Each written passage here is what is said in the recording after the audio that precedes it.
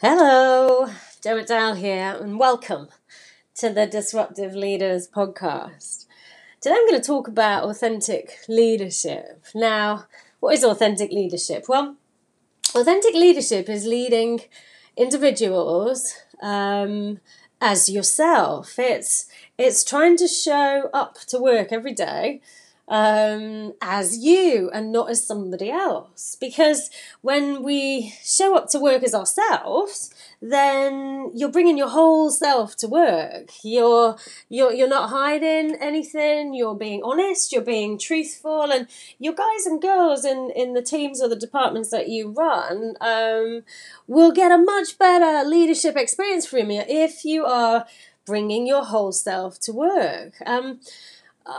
I've seen a number of leaders in my time who don't bring themselves to work. In fact, there's a lot of leaders out there who, a bit like I used to be, were scared to kind of lead with authenticity because, they may have an issue with, how it would impact on their credibility or the perceived credibility. They may feel as if they won't garner the respect that they want to because they may feel as if showing too much of the real them, then it may hamper their ability to direct or to tell.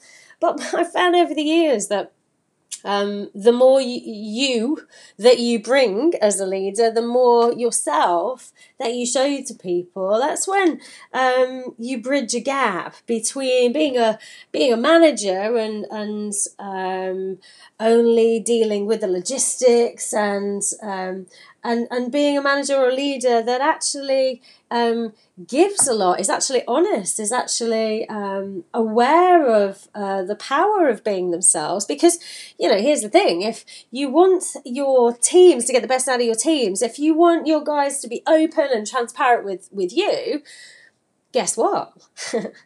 You need to be open and transparent with them, because if you're not, then they'll sense it, they'll get it. It's like spidey sense. Have you ever been in a room where, or had a manager or leader, and there was just something there. There was just there was like an invisible barrier. And you couldn't quite put your finger on it, but you just didn't feel as if you were getting to see the real them, which meant that you may not have felt as if you could be the real you. So I found over the years that for successful leaders to be themselves is difficult, point one, but it also means once you get out your own way and get over yourself and start to bring your real self to work, then your guys start to be more comfortable. I found that, if I can bring myself and all of my glory and, faults and fuck ups, then what that means is it kind of, it helps people to realise that it's okay to be you have got, two lives almost, haven't you? You've got your life inside of work and your life outside of work. And if you are unable to bring yourself, your personal self to the professional workplace, then you're missing out on a lot. You're hiding for 8, 10, 12 hours a day, some of your personality. And that can be really tiring. I remember when I first started leading. In fact, when I first started working, at the age of 21, I got a job, and I bought all the suits and whatever I can afford at 21. I bought the suits and I bought the shirts and I bought the heels, and I tried to look at what other people in the environment were wearing, how other people in the environment were like operating, or how they were being, and I tried to copy them. Because when you go into an organisation, you want to be, fitting in almost. I thought, you wanted to make sure that, people liked you. And so how do you do that? Well, I thought you mirror them. You go in and you dress the same and you try to fit in, because, that would mean that, you potentially get far. So I remember starting work, and so I wore the corporate suits, went sat at the corporate tables with the corporate chairs and tried to be all corporate. And I realised that, I was probably not as corporate as I wanted to be when I started working. And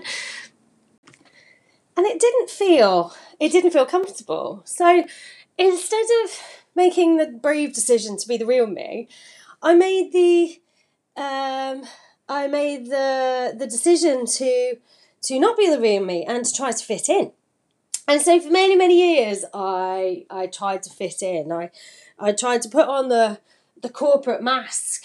I tried to, be professional, act professional. I would try to be serious at all times because I thought that's what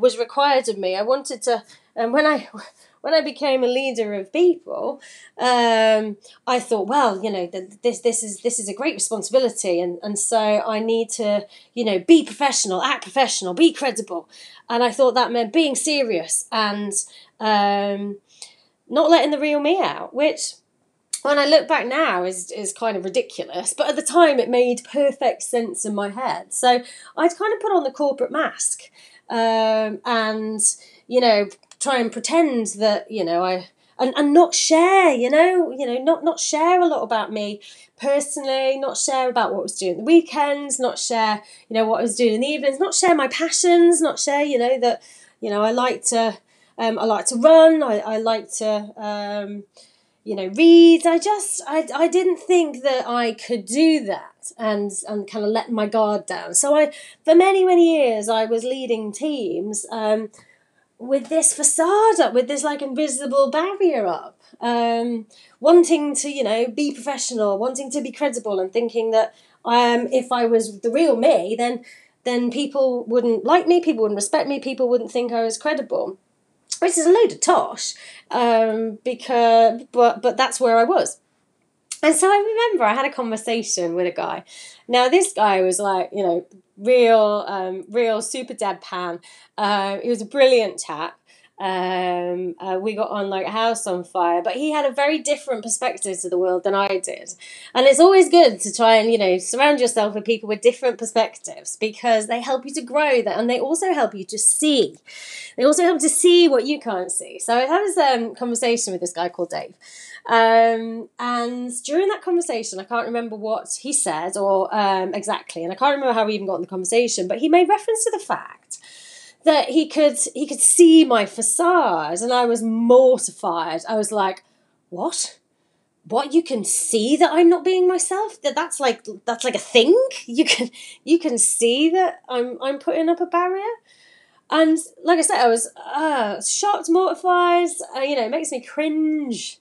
Smile and cringe to this day to think about, what I must have looked like, what people must have thought of me. Because I was coming to work and trying to be, corporate Joe, whereas actually I should have just come to work and been Joe. Because it was good enough, right?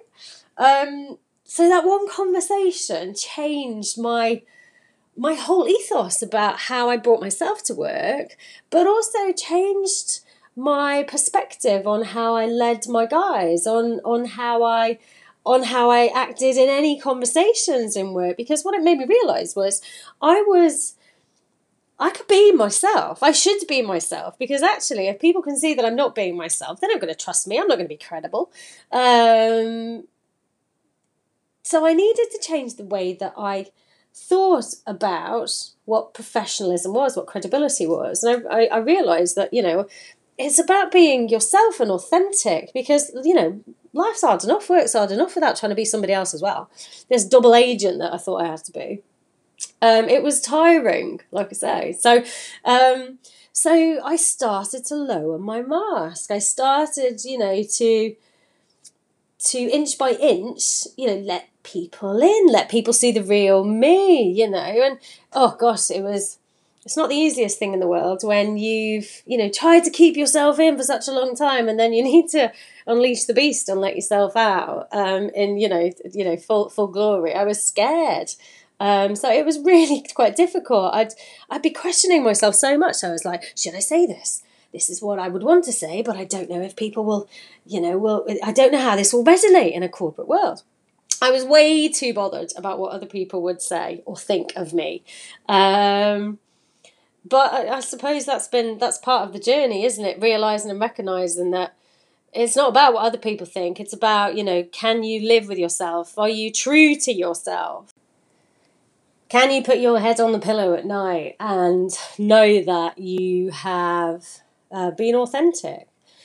Because I think a lot of people in the corporate world today are just a corporate clone. A lot of people today are scared to bring themselves out. They just give too much of a fuck about what other people think, and it's sad, but it's true because I used to do it, so I know the challenges that leaders may go through in terms of unpicking what they have previously known and just trying to be themselves. But if you are leading a charge, if you are trying to change a culture, if you are trying to drive a vision forward, then the only way that I have found to get people on side and to build a belief and to build a tribe and get people to want to follow your vision, get people to want to join your charge, then you've got to be yourself. You've got to show them who the real person is for all of your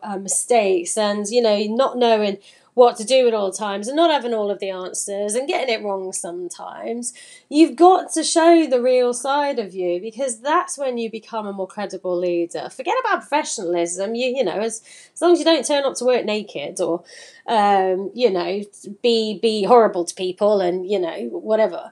But if you can actually share with them, who you are and your thoughts, your feelings, I am rubbish.